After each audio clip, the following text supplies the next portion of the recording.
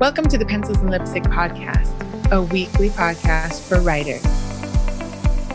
Grab a cup of coffee, perhaps some paper and pen, and enjoy an interview with an author, a chat with a writing tool creator, perhaps a conversation with an editor or other publishing expert, as well as Kat's thoughts on writing and her own creative journey.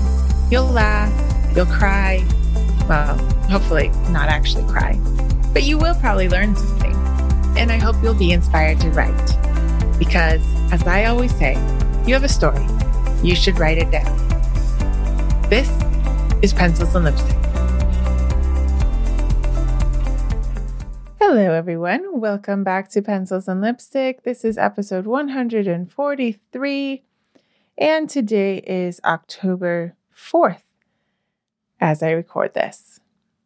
So I'm trying to get my recording done a little bit sooner than I usually do. So it is a hot day. We've pretty much been inside today. I've been trying to get some writing done. It's amazing to me how the day just disappears from my little fingers. Actually, I have quite long fingers, but it just disappears. It slips away. I always wake up every day with so many things that I want to do. If I'm going for a walk or jogging or exercising, a lot of times I'm listening to another podcast. Many times it's either the self-publishing show or Joanna Penn's or novel marketing or something like that, trying to learn as I go. There's a couple different courses as well that I'm going through. And they always leave me with such inspiration, right? But then the day keeps going by and I just don't seem to get as much done. Part of it is that I'm revamping my webpage, my website, I guess. I'm setting up all of my coaching pages, I guess, and the course pages that I'm offering for the fall. And that just takes me a while to get done because I'm not super tech savvy. I can get it done, but it probably takes me longer than it might take some of you. So I actually found somebody in New Zealand to help me with my website because I felt like I was going in circles. So I think that that's going to be a good investment, finally admitting that I might not know exactly how to do it properly. So if you head over to katcaldwell.com, possibly within the next month, 6 weeks, you're probably going to see a few changes going on there, especially to speed it up and to help it, look the same whether it's on a desktop or a cell phone, which at the moment it doesn't. So anyway, so the other thing that I am doing is trying to lose weight. Yes, specifically. I've always really liked exercise. I've always been super active, lifting weights, all that stuff. But man, hitting your 40s is a bummer. So for all you who haven't hit your 40s yet, let me just warn you. And nothing's really happening. So I cheated a little bit on my diet today, and I don't really feel bad about it. But I looked at myself in the mirror and said, if you're really going to do this, you really should do it properly, blah, blah, blah. I don't give myself much respect as I'm my dietitian coach. Anyway, we'll see where that journey takes us. There's no news now. Trying to stick to a healthier snacking diet. I tend to grab carbs, so we are trying not to do that. I'm trying to eat cucumbers from my garden and apples, and I actually do eat quite well. I'm just not one who loses weight very easily, so we shall see. I have been able to keep up with my exercising routine since I'm back from Spain. In Spain, I got a lot of steps in. I walked probably 20,000 steps a day, but that didn't really help combat the beer drinking that went on. So, we'll see what happens. I am just happy to be strong. I'm very, very grateful that my back is doing better. My hip is doing better. I can sit for at least an hour at a time. I can stretch my body. I can't do most of the things that I want to do in the gym. So I'm grateful to that. It's just a bit frustrating, as any of you who have gone through an injury understand, how quickly you can pack on about 7 pounds. I would like to lose about 10, and how slow it is to get those to leave. But again, it's only been 10 days. I don't know. We will see. I really am pretty dedicated to it. I was thinking today as I was listening to an interview with another author who has 100 books out, and I was sort of combating having this conversation in my head of, okay, working out, just like getting ready for it, heading to the gym if you guys go to a gym, or just getting out the door, doing a little stretching, maybe a couple, abdominals, and then getting a shower and getting ready to go. Like, that takes an hour and a half, 2 hours of your day, and that's if like no one interrupts you. And so I was like, okay, well, I need to write, but I also want to do this thing that's healthy for me. How do I fit it all in? And, that's partly why the hours seem to slip away from me. And I have no good answer to that, except that I should wake up at like 4 a.m. But as you all know, if you've been listening to the podcast for any amount of time, that's just so hard for me to do. We go to bed late. I'm not great in the morning. I like to use that time to sort of pray and have a little quiet time before everyone else wakes up. And, once school starts, 6:30, I'm up and like dragging my kids out of bed and making sure they're eating something semi-healthy for breakfast, and getting my husband out of bed as well. And so, doing that while exercising, it just doesn't work. Anyway, we shall see. If anyone else has these frustrations, please let me know. We can, drown our sorrows together. Yes, I was going to say in a glass of wine, but that's not allowed right now. I'm not allowed to have that. So, physically, I am feeling well, and that is the most important thing, I think, to me at the moment, that my back is almost completely fully healed. Not all the way, but way better than it was. So, as for writing, I am getting Outside the Ring finished, better. I am going to probably put it out for beta readers very soon, probably before the end of August. I'm really itching to work on Dowser's story. I have no idea what I'm going to call it. I'm going to have to do some research into historical romance. The first book is called Stepping Across the Desert, and I don't know if I'm going to be able to carry that theme. We shall see. The stepping theme, or, stepping across the vineyards. I don't know. It sounds a little weird. So we shall see. I'm itching to start. I mean, it is started, but to continue it, I do have to check a few more things if they're possible. I think at this moment, what I'm going to do is just write them, and they're all kind of side characters, jobs and things like that, whether those are possible. So I think I will write and then ask questions later. That's typically how I run my life. So I am really excited for August. Madison Michael and I, she is a romance author extraordinaire. We are running our first Writing Book Descriptions That Sell workshop. It is a 2-part workshop, mostly because there's just a lot to get through. So the first part will be Wednesday, August 17th at 1 p.m. Eastern, and it is learning all about what makes a good book blurb and going through the blurbs that work and why blurbs don't work, and having some question and answer time. And then the next week, the 24th of August at 1 p.m., we will be getting back together and going over book blurbs that people have submitted and, sort of going through our reviews of them.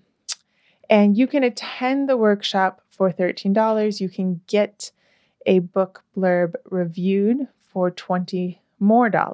So you can attend and get one reviewed for $33 total. I think it's a steal because book blurbs are very important for selling books. I mean, they are pretty key after the cover and after, writing a good book. But they're kind of what gets people to actually pay the money. We scroll through, whether it's Amazon or, wherever you buy your books, Kobo, and you read the blurbs and you decide where you're going to spend your money. Even for free books, I read the blurbs. I don't just download everything because I want to know if it's really going to be worth my time reading, if it's going to be something I like, right? So the book blurb is what will capture people's attention and really is the final push to getting them to spend their money. So they're important. And there is a bit of a science to writing them. There are some rules that you should follow. And all that being said, it's still not that easy. So I attend workshops on book blurbs as much as possible. I have a couple books on them and I review them, and I constantly am honing my book blurbs as well. So I will be right alongside you reviewing my book blurbs. We'll probably put one of mine up there and see what Madison has to say about it, what we can see. And a lot of times when we're working together as writers, we can see what needs to change, right? And it's great to collaborate together and help each other out to get these book blurbs done. So I highly encourage you to, to sign up. If you can't really make it, if you pay the $13, you will get the recordings, access to both recordings where you can take notes and you can learn and you can write out your book blurb. If you can't attend, but you want to download it and you still want a book blurb reviewed and edited by Madison and I, you can still do that for $33. We will send you a link to upload your book blurb and you will get your feedback. So that is very exciting. And in the meantime, between that and writing, I am doing a lot of work to set up my courses for the fall. I'm very excited about them. So we have the story seedling course.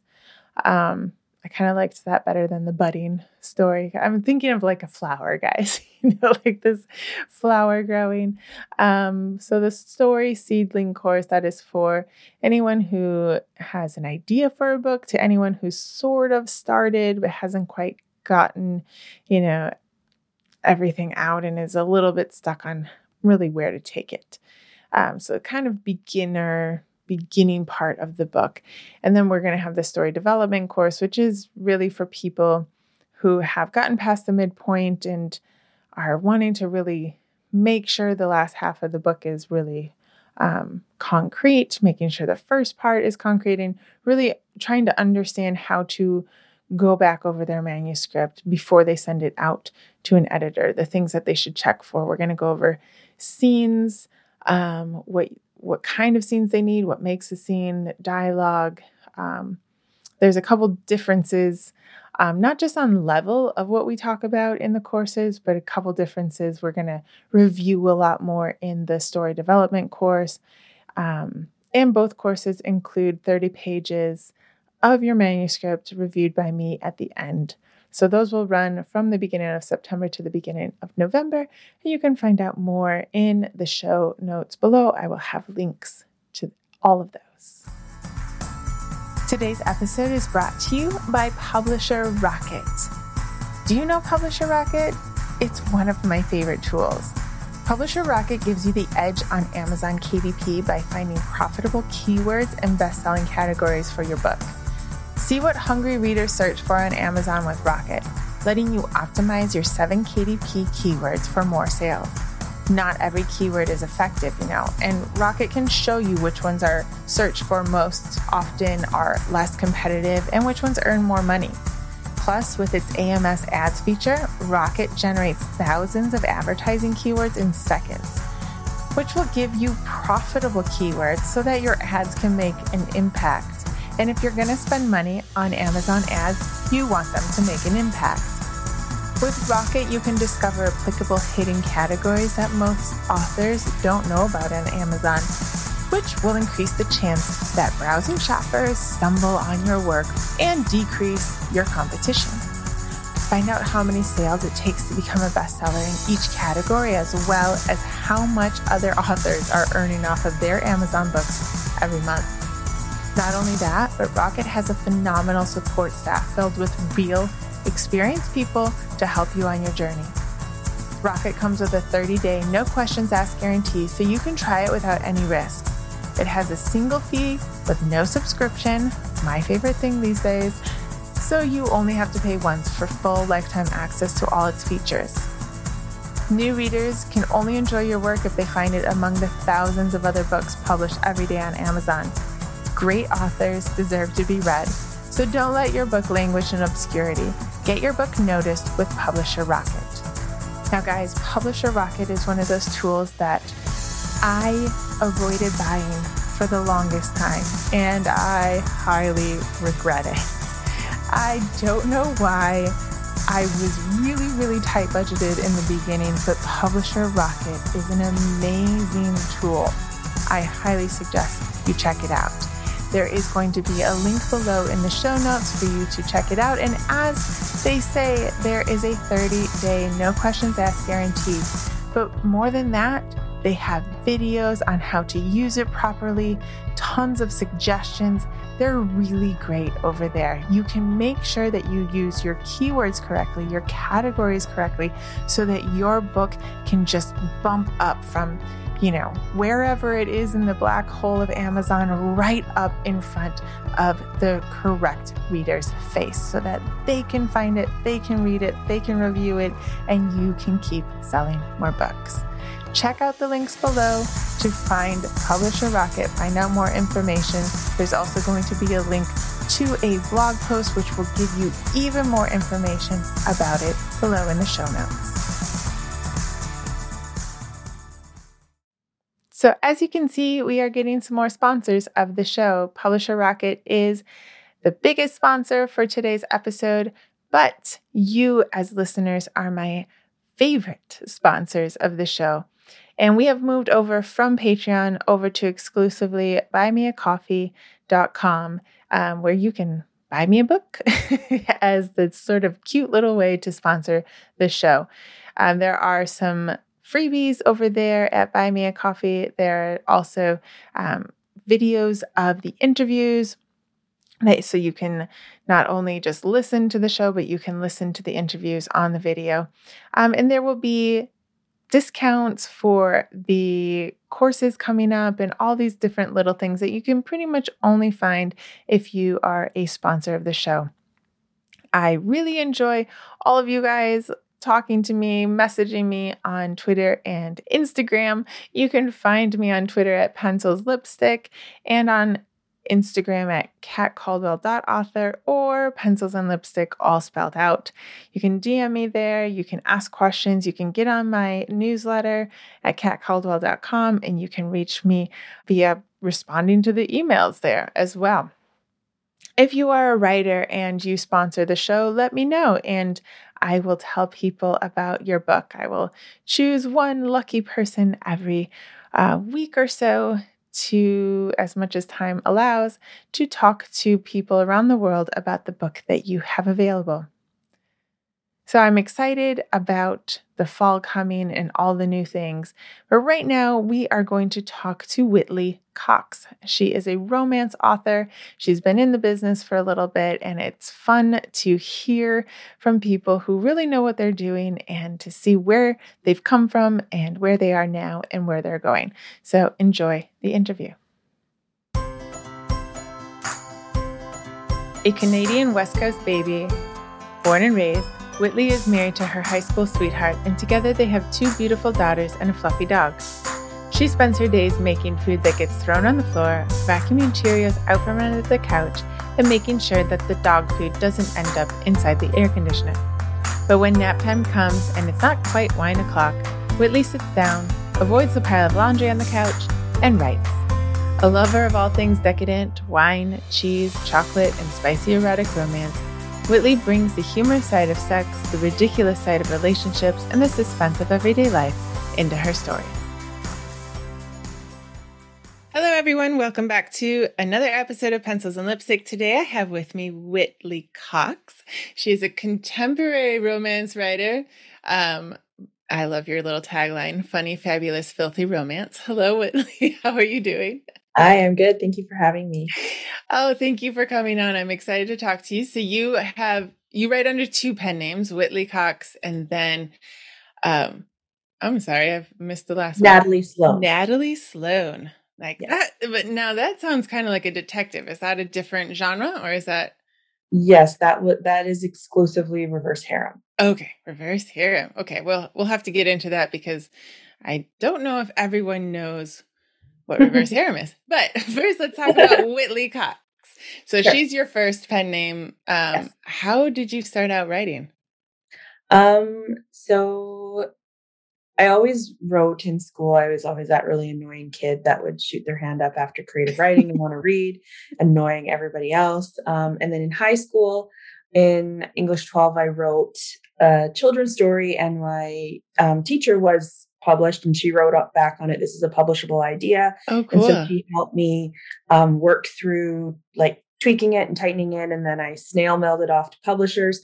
But I was 18, I got a boyfriend, and I sort of forgot about that. And I got rejection letters, and that just sort of like, depressed me. And so I was like, I'm not going to pursue this. But then I started an English major in university and hated the parameters of having to write somebody else's ideas, or it was very constrained. And so I switched to a psychology degree and then didn't really write. And then I got married and we went backpacking for 6 months, and I started reading romance because that was what was on the give a book, take a book shelves. Okay, yeah. Awesome. Yeah. And some were great and some were like, I'm like, this is complete garbage. I could write better than this. And so I came home and I started writing. And nice. But while we were traveling, we were robbed. We left our hostel, went to go and exchange money, came back, and like everything, a whole bunch of stuff was taken. And so I ran to the police station to go and report it. And lo and behold, there was 2 other people reporting lost passport, and they were from the exact same town that we were from. We were living in Victoria, BC at the time, and they were there too, same age as us and everything. Wow. I told them what happened, and they said, come stay at our hostel. And so we became fast friends, and we partied and forgot our woes. And then fast forward a few years later, I was at a girls' night at this woman's house who I met in Peru, and she had some other friends over, and I told her that I'd started writing and just as a hobby. And her friend was like, well, my mom's friend wrote Hard Man to Love, and she also lives in Victoria. And so I reached out to this woman, Kathleen Lawless, and had coffee. And she said, you need to join the Vancouver Island Romance Authors. And so I did. And I met like 40 other romance authors, and they were like, you need to self-publish. Because at that point I'd written like 4 or 5 books, and they're like, you need to self-publish. This is how you do it. And they just sort of, oh my gosh, that's how it started. So where were those 5 books? Were you just writing for your own enjoyment? They were just sitting on my computer. Oh my gosh. So you hadn't thought, like, was it because of the experience of the rejection letters that you were just like, I'm not sure if I want to even publish these? Or? I thought I was going to go traditional. And I was like, oh, well, if I get a bunch of books all in my backlog, then it'll be like more appealing to publishers. And they're like, no. Take all the money for yourself, self-publish. And I was like, okay. And so I did. But I mean, you already have a backlog. So literally, what a good idea, though. I mean, that's thinking way ahead than I was thinking at the time. So how long did it take you let's back up first. You met this woman. She's an author, and you just decided to have coffee with her just to see like how she writes or like what you could pursue, or just like, hey, you're another writer, I want to talk to you. Yeah, because I just had my first baby and I was feeling very isolated. Yeah. And I didn't know if I wanted to go back to work. I was working with as an intervention therapist with children on the spectrum. And I was like, I do not know if I can go back and do this and do the job effectively and then come home and be an effective mom. Right. I don't know what I want to do, but I'm really enjoying writing. I'm going to find like-minded people and just pick their brains and see what happens. And so I just emailed her and reached out, and we're still very, very close. Like, she's like a second mom to me now. And yeah. How was it then to join this group? I mean, there's lots of groups out there, and I know we're all like still coming out of COVID, but being in a group with like physically with other writers, how did that help or maybe not help your writing? It was super intimidating at first because there was also a significant age gap. Most of these women are old enough to be my mom. Yes. And so, it was very intimidating at first. And then I started publishing and I started figuring out the industry. And then I became president. Oh, nice. Yeah. So I was president for 2 years and now I'm one of the more published authors in the group. And there's still a bit of an age discrepancy, but I'm not the only one of my generation. Generation anymore. Yeah. So did they know, like they knew about self-publishing then? Did they help you a little bit in just like reading your stuff? Like, how was that the first time that you handed them something? So this is how new I was. I didn't know I wrote erotic romance. I thought I was writing straight up erotica. And that's what I came in saying. And they were all like, whoa, because a lot of them wrote like really sweet stuff. And we're like, good for you, but not my cup of tea. And so I was like, everybody's like, our critique group was full. And so I was like feeling really sad. And then another author's like, no. You have a happy ending. You have a plot. You could pull the sex out and there'd still be a story. You write erotic romance. That's big time different. And I was like, oh. Okay. So what is the difference between erotica and erotic romance? So erotic romance is there's a happily ever after, there's a plot. You could pull the sex out and there'd still be a story. Okay. Erotica is just straight up sex. You pull the sex out and there's no story. And there doesn't have to be a happily ever after. Really? Yeah. So it could be like, so it's basically, okay, that's interesting. Yeah. Like a woman cheats on her husband and then she leaves her husband for the guy she cheated on. And that's it. The ending's like, okay. Yeah, well, there you go. Oh, gosh. All right. So you write romance. So there is a plot, there is a story behind it, but it's not closed door, I guess. Maybe I'm just old school. I used to be in this, when I figured out that I had written a romance, I joined the like library group, and yes, the age gap was significant. I think the oldest lady was like 50 years older than me.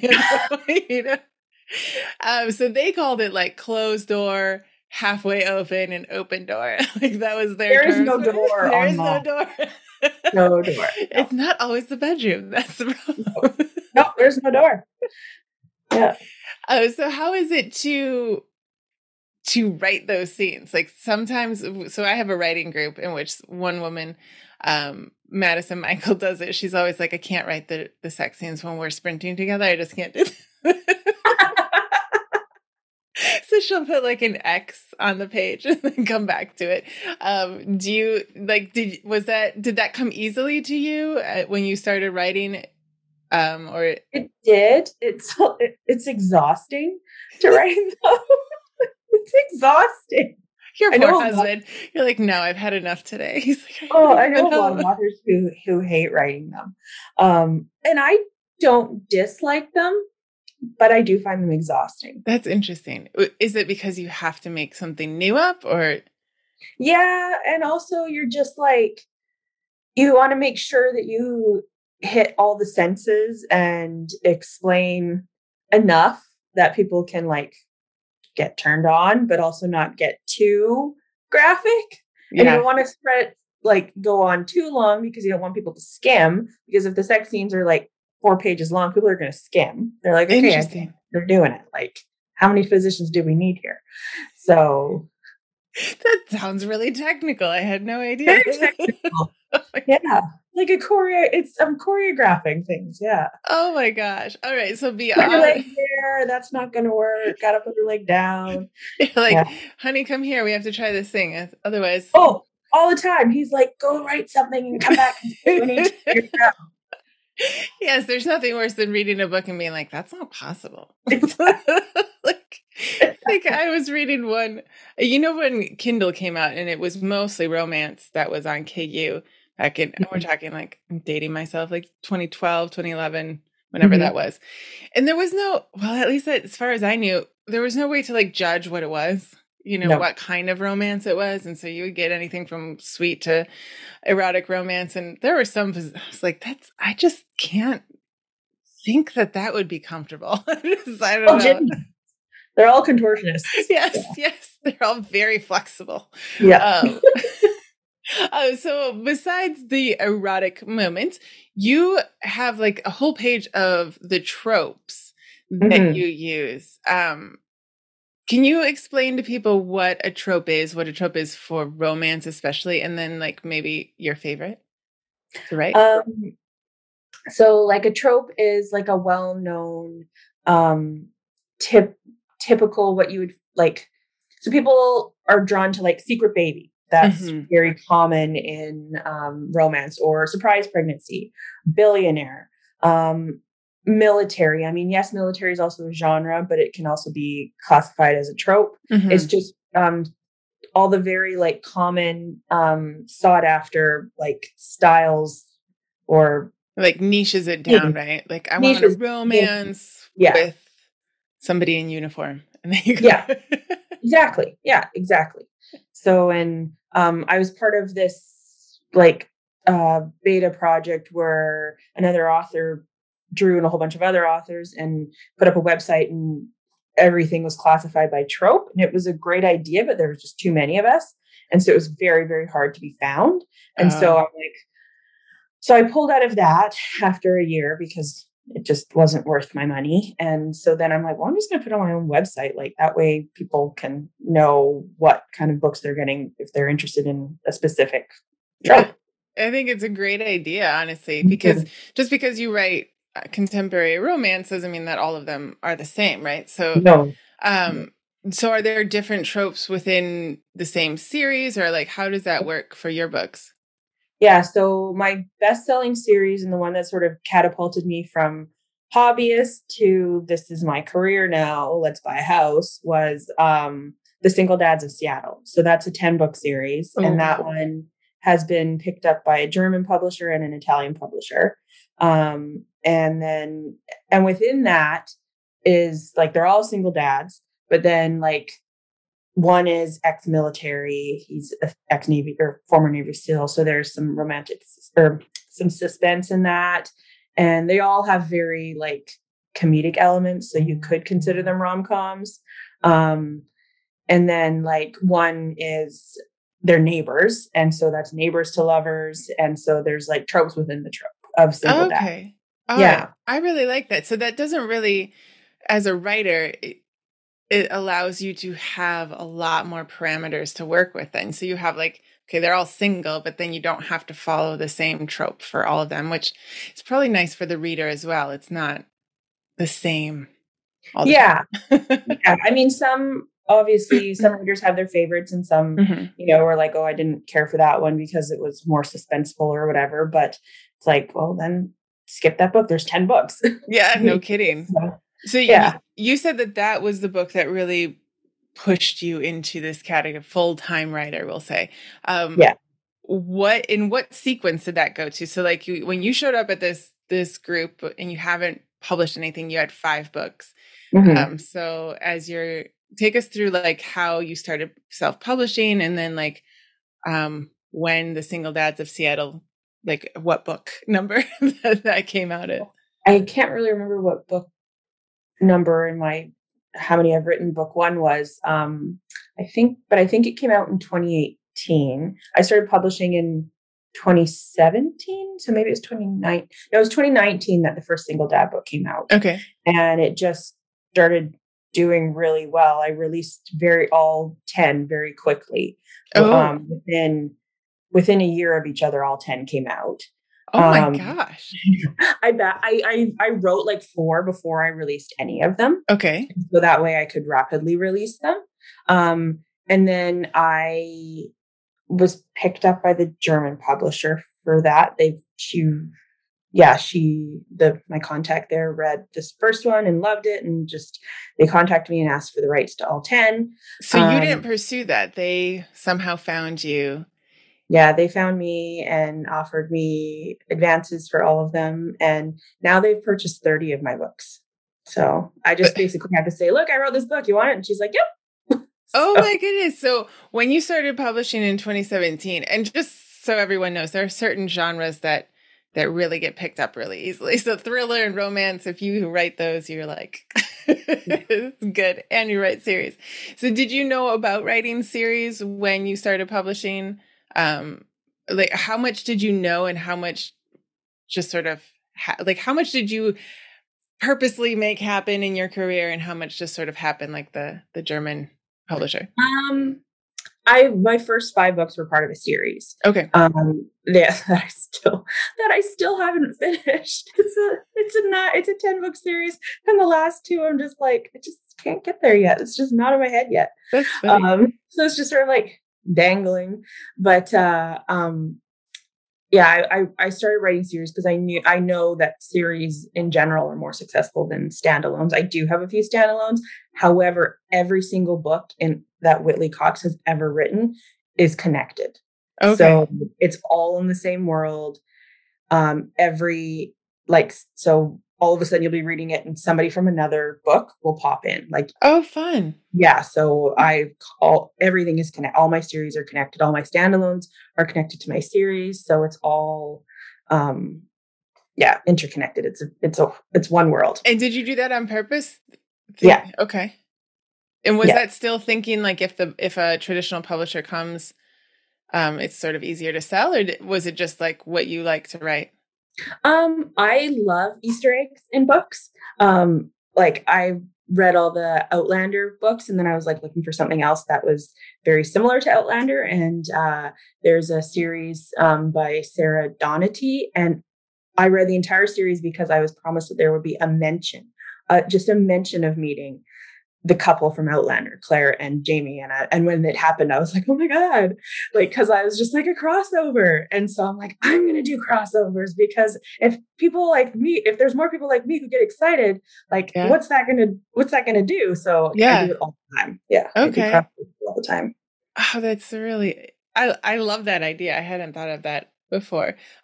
So do you think that helps you then, like, staying in that same world? Does it help you in writing quicker, I guess, where you don't really have to set up the world again? And a lot of times, I don't know, does it help you at all? Or does it not really help you? It does. I mean, I'm terrible at keeping Bibles. And so like, I'm constantly like having to bring up my manuscripts of finished books. Be like, what was that color again? Because I'm bringing them back. So you need an intern. I do have an assistant, but I haven't given her that task yet. That's a big task. Create me a Bible.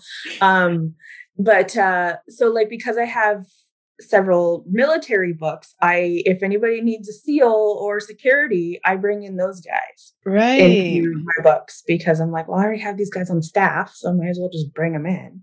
So I mean, sometimes I'll create new guys. I'm like, oh, now you're going to get a book.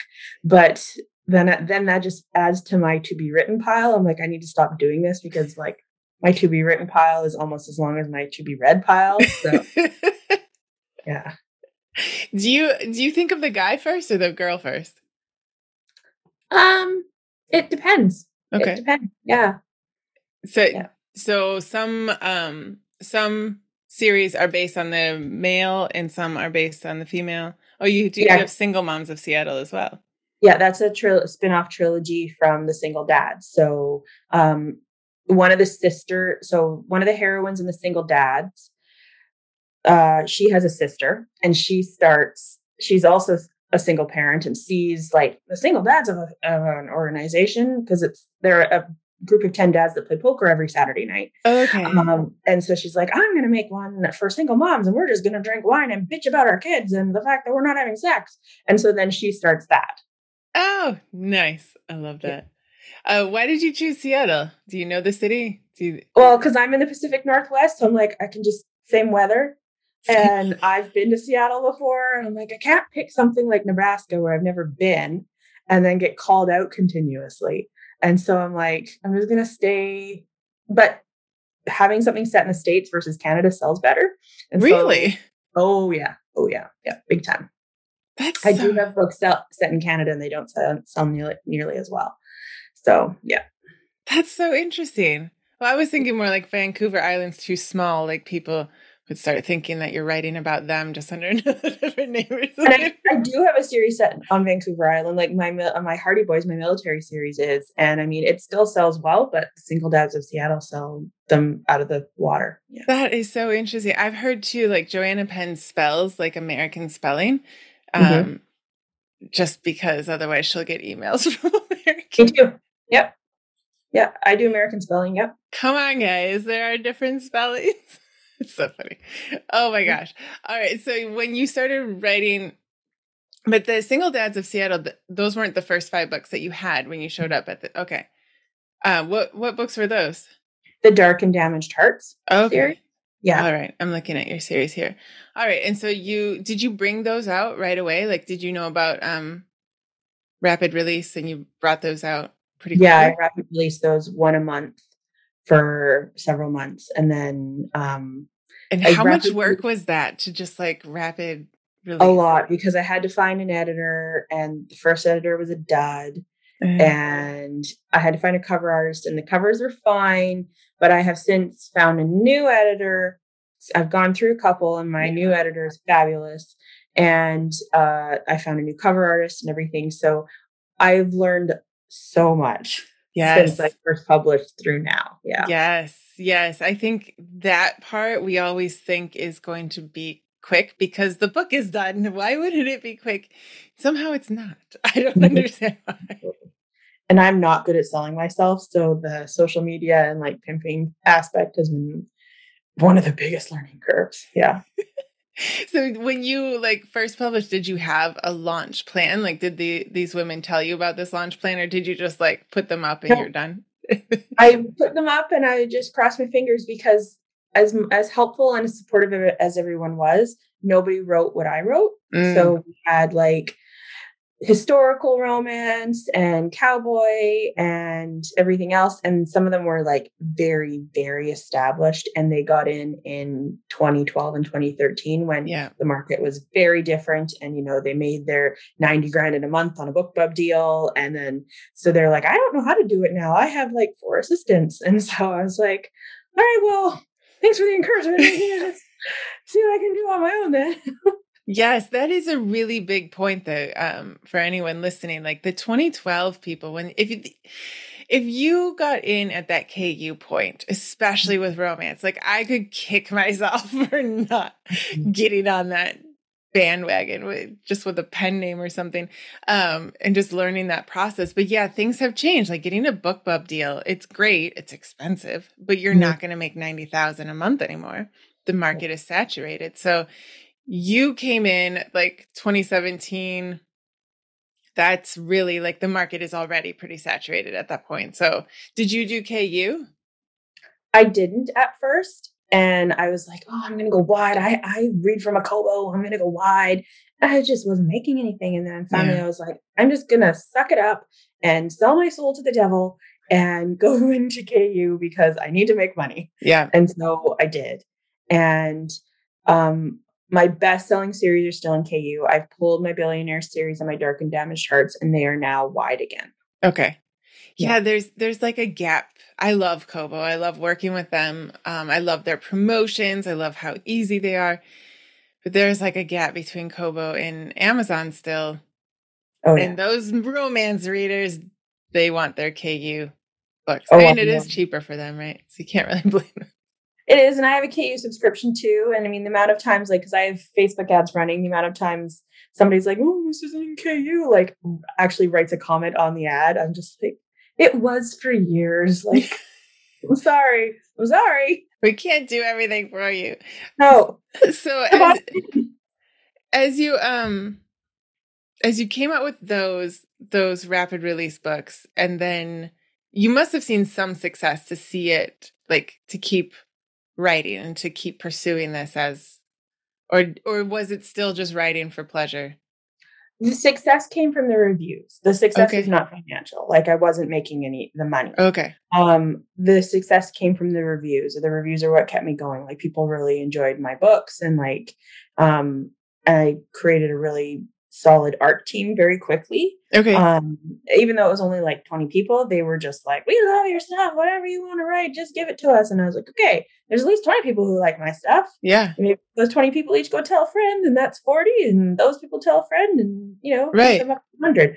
And so that was what motivated me to keep writing. And also just because I enjoyed it, and it was an outlet, and because I didn't know if I wanted to go back to work.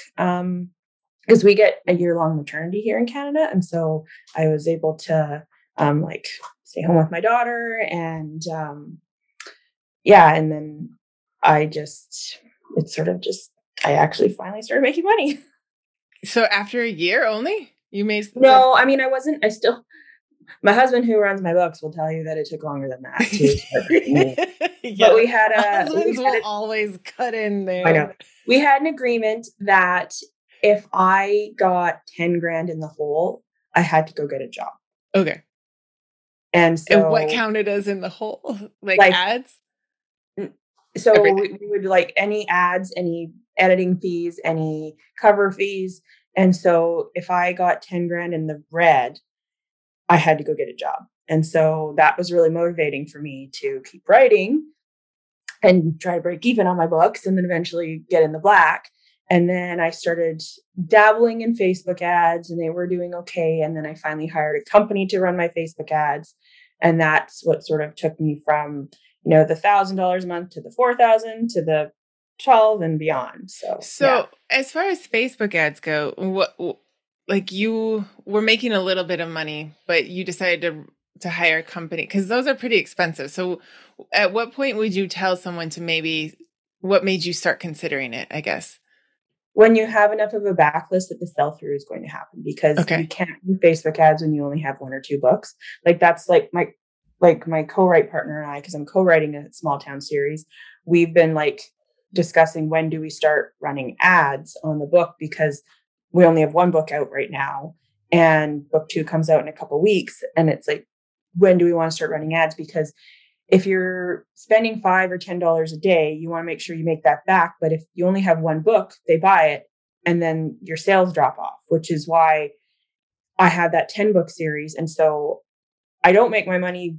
I do make my money back, but I more break even with what I'm spending on my ads with book 1. But I don't really care, because I've got 9 more books for them to read. That's to make money on. Right. That's something to consider. If you break even selling one book, maybe it gets your name up there, but you're not making money. You want the sell-through. You need that backlist. So, I mean, I recommend at least 3 books before you start running any kind of ads. Okay. All right. That makes sense. So you're actually co-writing a book as well. How is that going? How different is that than writing on your own? It's really fun. So my co-write partner and I are the exact same age, and we both have 2 kids. She's got 2 boys. I've got 2 girls. She lives in Ohio, so we've never actually met in person, but we video chat like once a week. Her husband is Argentinian, and they run an Argentinian food truck. Ooh, fun. Yeah. And so, a few years ago, she posted in her reader group, "What would you guys like to see from me next?" And I wrote, "Co-write a series with me." And so it just like snowballed. We've been working on this since 2019, but then the pandemic hit, and she went and had another baby. And so we're just doing this at her pace, which is fine, because I have other books to write and release, and it's not a big deal. And so we built this small town, and so we write dual POV. So we each pick a character. For the first 2 books, she's written the heroine and I've written the hero. Okay. And for the 3rd book, we're swapping. Oh my gosh. Okay. So do you know, I guess, do you guys have it outlined? You kind of know Yeah. what's going to happen, but then whatever he says or she says, you don't totally know, right? Well, we have it outlined really well. Like Okay. we have some outline programs because the first book we didn't outline, and that was a total disaster. It was so many rewrites. And Right. so the second book we outlined, we but we weren't thorough about it. And so we had to go back and do a bunch of rewrites. And then with this third book, we're like, damn it, let's just like outline the crap out of it to the point where we have like quotes of what we want them to say Right. of in certain situations, and then we'll see how this one goes. So Yeah, because there's two different brains seeing, Mhm. excuse me, seeing this story. That's really interesting. You guys haven't even met. That's We're amazing. meeting in November. Yeah, Oh, I'm yay. flying down there. Yeah, I'm flying down there because we're doing RAM Romance Authors Mastermind virtually together. So I'm going to fly down there and we're going to get an Airbnb and she's going to cook for me. And Nice. I know. I'm like, dude, you've been like waving this black bean burger in my face for years. You need to make it. And so, yeah, we're going to go down. I'm going to go down there and we're finally going to meet in person. Oh my gosh, that sounds like so much fun. Yeah. So you write contemporary erotic romance. You write small town. Like, is this sweet romance that you're writing with No, her, or no, like no, erotic as well? no. Erotic as well. Yeah. Okay. Just very small town, very quirky. It's three brothers who are estranged from themselves, from each other and their dad. And then all of a sudden they're all called to this town. Their last name is Winters and they're called to Winter Harbor, which is it's a fictitious town set on the coast of Oregon. And they're called to Winter Harbor and they realize the town was founded by their family and the town hates their family because of what their dad and their grandfather did. And so in order to get their inheritance, which is like tons of money and tons of like land and businesses and everything, all three have to live in this dilapidated family mansion for a year in order to get their inheritance. And it's like their dead father's last ditch effort for the sons to like come together and That's get an along. amazing premise, though. I love that. That is really great because you're going to have like a lot of heat with people hating them. So, Yeah, yeah. okay. Quirky small town people. Everything is closed on a Tuesday for some random reason, and it pisses these like big city boys off. They're like, I went to the hardware store and it was closed. Why on a Tuesday? And like super Like in quirky old people. 1812, we closed on Tuesday. Exactly. Yeah. So each brother finds love, and there's like brother reconciliation, and there's a family mystery, and like yeah. Oh, fun. That is super fun. And then you've also written for anthologies. So can we talk a little bit about anthologies, like whether what they are, I guess, for writers out there, what you have to do for them, I guess, and when or if you recommend them at all? So I started writing in box sets in, I guess, 2017. I ended up joining a list aiming one. So that one has a very high buy-in. So a buy-in is you put money out first, and then that money is used for the cover, for the formatting, for all the ads and promotion. And you're trying to get USA Today or New York Times bestselling for the set. And that way all the authors in the set can put Whitley Cox, USA Today bestseller, or whatever. So it's called, yeah. I mean, I know you know what it is, but I know people are listening and don't necessarily know. So, which, by the way, I think they've changed those rules now. Yeah, they have. But it was a great thing to do 5 years ago. So you can then say USA Today bestseller, and yeah, I mean it calls to the reader, right? It's helpful. That said, didn't make USA. Oh, bummer.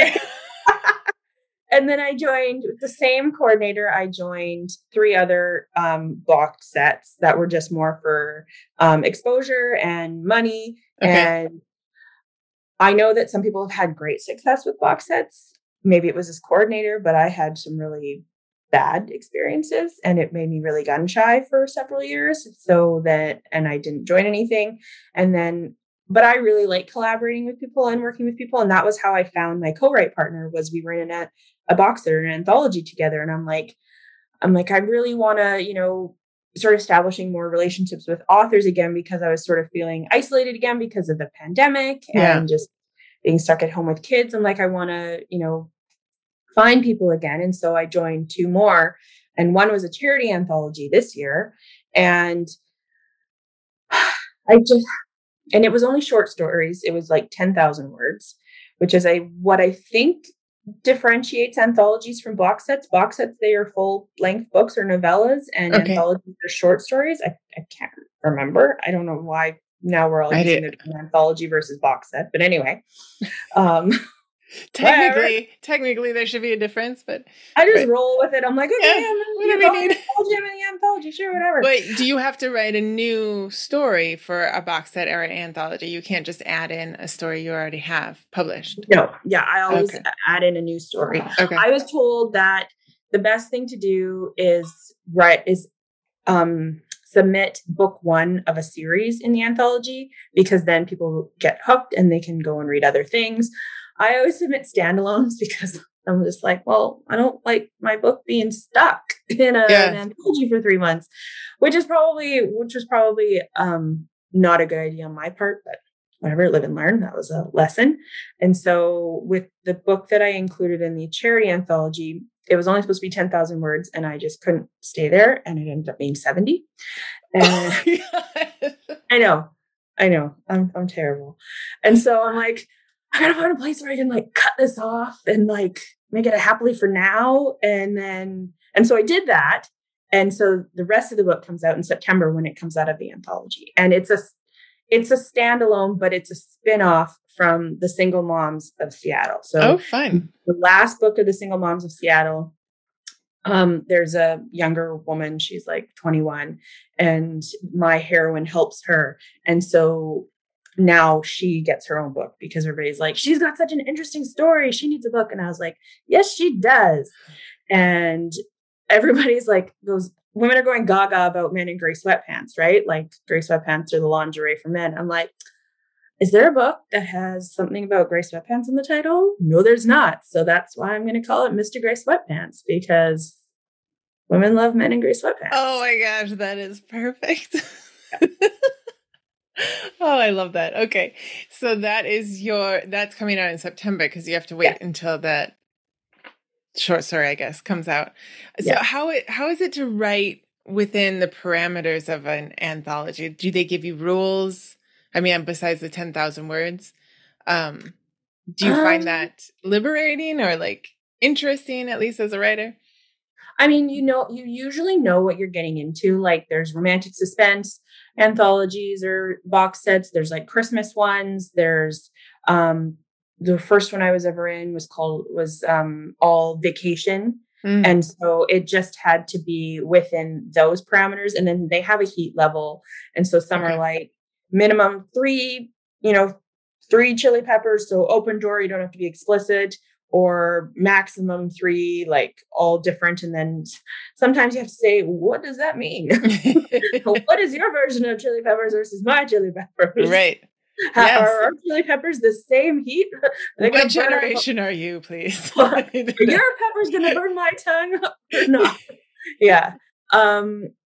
So I make sure that I join anthologies and box sets that aren't too constraining, because I don't like being given too many guidelines. Yes. Yeah. And it will sort of like, it will break up your idea of writing within the same world, right? Like that would be a completely different thing, I guess, a completely different book. And that's not really what your vision is, I guess, for Whitley Cox. Okay. I think it's interesting though, like it can take you away if you don't find something that fits you and fits your vision. It can take you away from writing the books that are in your to write pile, correct? Yep. So there's always sort of that idea of like, how much will it help you or how much will it hinder if it takes you away from writing? So I guess that's just an individual decision you have to make each time. Yeah. And I mean, the anthologies don't live forever. They usually have a 3-month life. And so now I'm of the mindset, I'm going to write what I want to write and then and then release it on my own once the 3 months is up and work it into a series. And so I'm in a Christmas anthology that comes out in November, and that book is part of a series. So the first book in the series comes out in October. Okay. And the second book will come out in the anthology. And then the third and fourth books will come out later next year or whatever. And it's about 4 sisters. And those sisters are actually a spinoff from another series. And for my Hardy Boys, I wrote the last book. The heroine is a doctor, and she has 4 younger sisters. And her youngest sister is sent out to stay with her by her parents because she's too wild, and she's 17 and is like, oh, I'm going to go meet with this social media influencer who can make me a model. And then she like takes off and then gets kidnapped. And so, but my readers loved her, loved her. My reviews say, when are we getting Rayma's book? Rayma's amazing because she's sassy. She says what she wants to say. And so like everybody asked for her book. I'm like, okay, fine. I need to give this woman a book. And so her book comes out in October. And then I'm like, okay, well, there's 4 sisters. This is a no-brainer. I'm going to give each sister a book. Right. So, yeah. Okay. So how you write so much.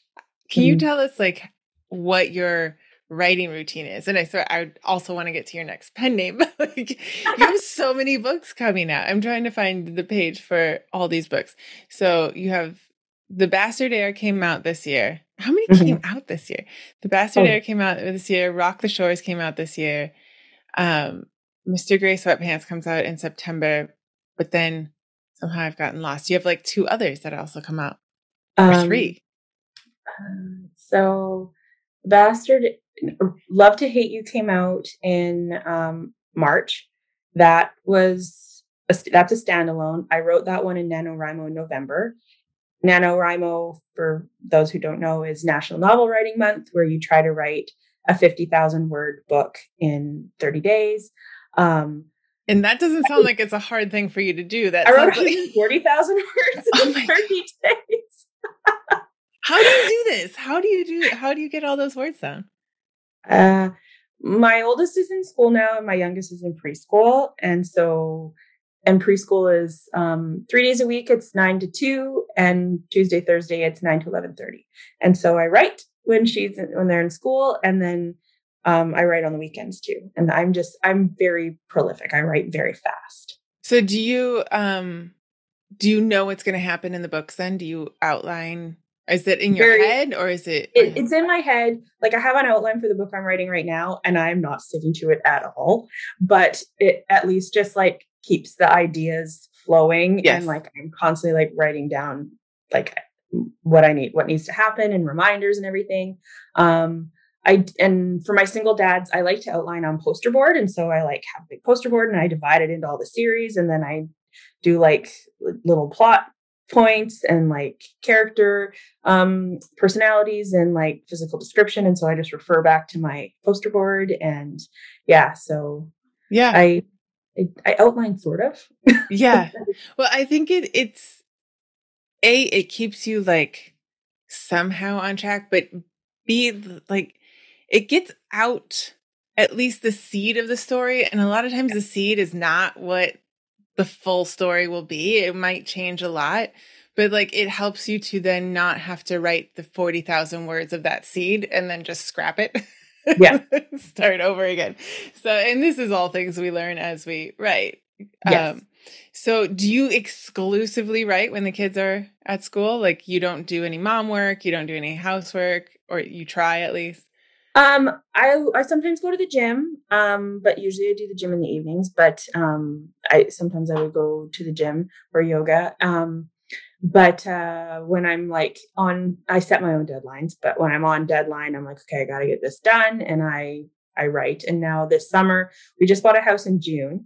And so this summer has been like chaotic, but now we have a yard, and I'm like, get out in the yard, I'm writing.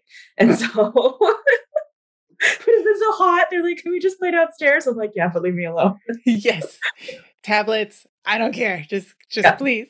Yes. Yeah. I think that one of the biggest things for writers is like that concentration, taking that time, right? So like your social media and your newsletter and all that stuff, do you do that at a completely different time? Like, do you have specifically, this is book writing time versus the other writing we have to have?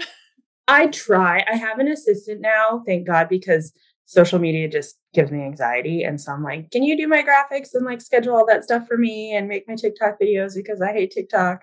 And so she does that for me. I do my newsletter because it's very personal, and I Mhm. like write like little anecdotes, and I include pictures of like what's going on and stuff like that. And so I Which maintain takes control of the time. newsletter. It But does, yeah. yeah.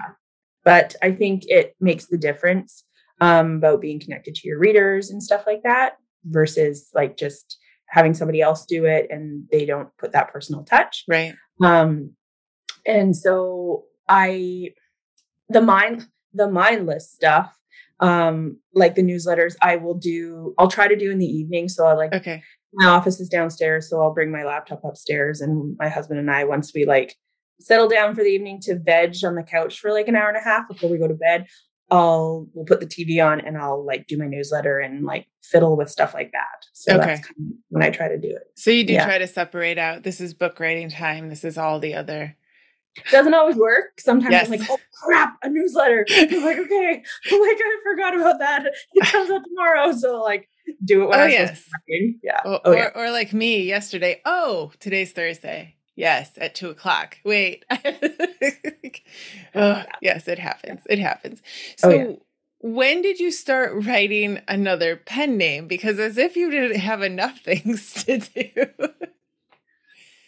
You started writing under Natalie Sloan, which is a great name, by the way.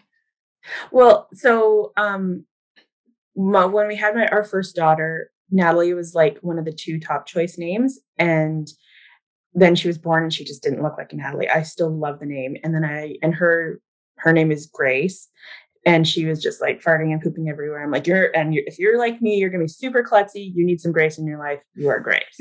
She just looked like a Grace.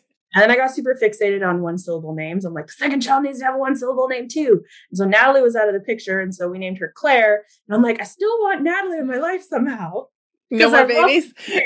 No more babies. No. Even though I did tell them yesterday or the other day when they were fighting, I'm like, kill each other. I don't care. I'll just make more babies. We like to do this every once in a while where we go out for dinner and we're like, we have news. And they're like, no, we don't believe you anymore. You've done it too many times. Wait, really? How many do you have? 3. Okay. They're all scared.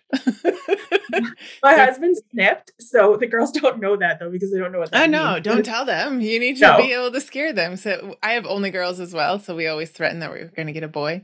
Oh, they want more. They want more. Well, they're at that age. Okay, mine done. Like they're 7 and 4. I'm like, no, we're done. See, mine are teenagers. They'll be like, you're going to ruin my life. I'll have to babysit. All right.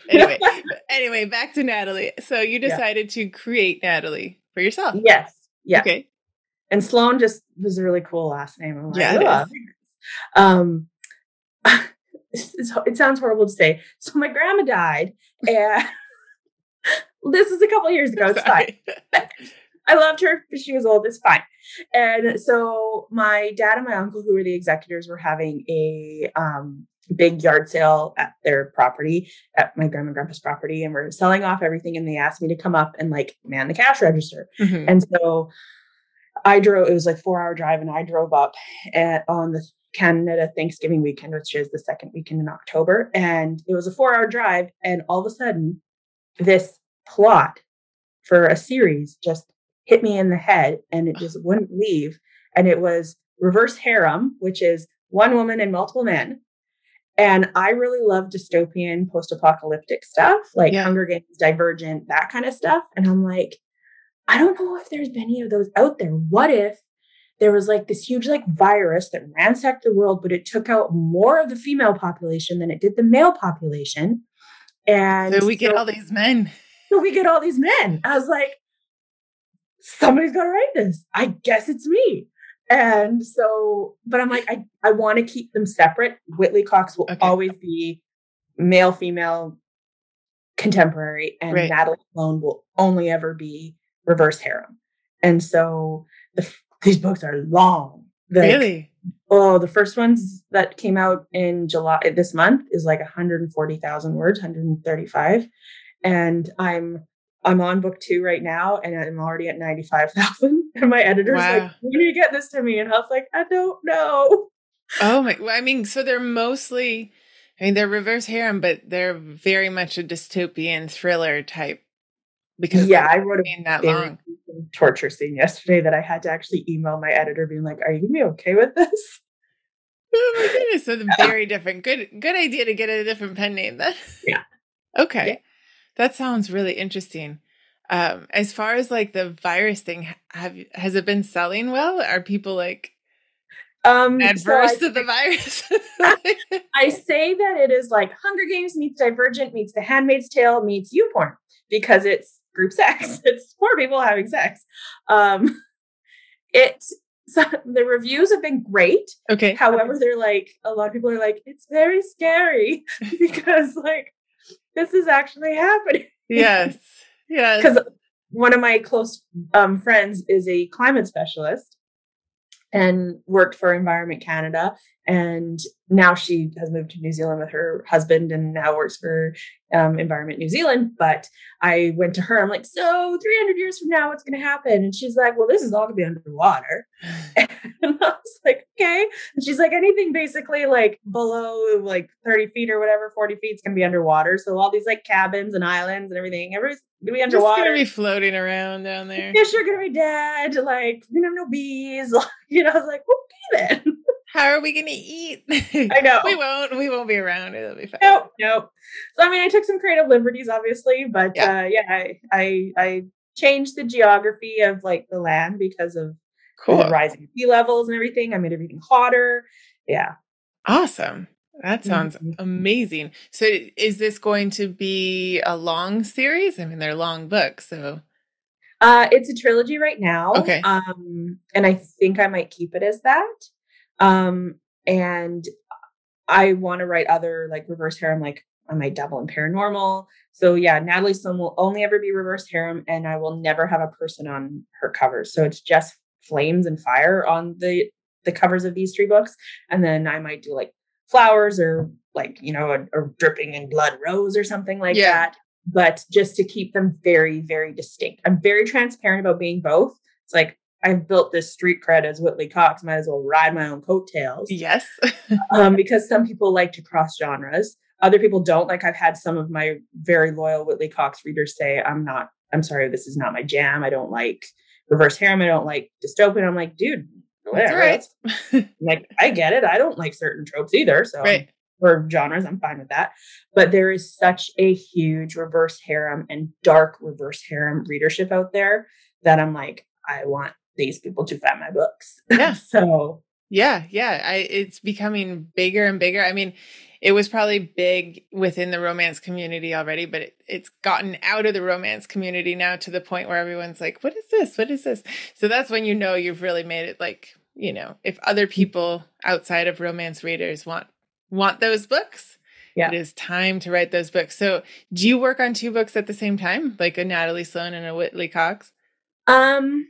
Only when I'm co-writing. So I'll write my Natalie Sloan, and then when my co-write partner finishes her chapter, then send it to me, and then I'll write. But I don't have one of my own Whitley Cox books and a Natalie Sloan book going on at the same time. No. All right, you try to keep it focused. All right, that's very good. So let's see. I found the list again. August 16th, The Asshole Heir is coming out. I love it. Okay, The Bastard Heir is The Winter Harbor. Is that the first one? So these are the guys that have to live in a dilapidated mansion. I'm going to have to probably read this. And then The Asshole Heir is the second one. Yeah. Okay, so that one comes out in 2 weeks as far as when this episode gets published. All right, and then Mr. Gray Sweatpants comes September 10th. Mm-hmm. And then Rayma's story comes out in October. Oh my gosh, you're amazing. You are very prolific. So if anyone needs something to read, you have at least 40 books. Probably by the time they get done with one book, you'll have more. So where can people find you and your books, sign up for your newsletter and all that? My website, so whitleycox.com or nataliesloan.com. Instagram as Whitley Cox, or its username is @CoxWhittley. And then my Billionaires and my Dark and Damaged Hearts are wide. They're on Radish, and which is the serial app. So you pay per episode. So I've broken the series down into episodes in this sort of like a TV show, but for reading. Okay. And then they're also like Kobo and Apple and where Barnes and Noble and whatever else. And then Single Dads and all the other ones are on Amazon and Kindle Unlimited. All right. Perfect. Yeah. You can get on to 2 different newsletters, I guess. So your Natalie Sloan and your Whitley Cox. Yeah. And well, thank you so much for coming on and telling us. I think you're going to inspire the rest of us to go write. Time to go write. So. Thank you so much, Whitley, for coming. Thank you for having me.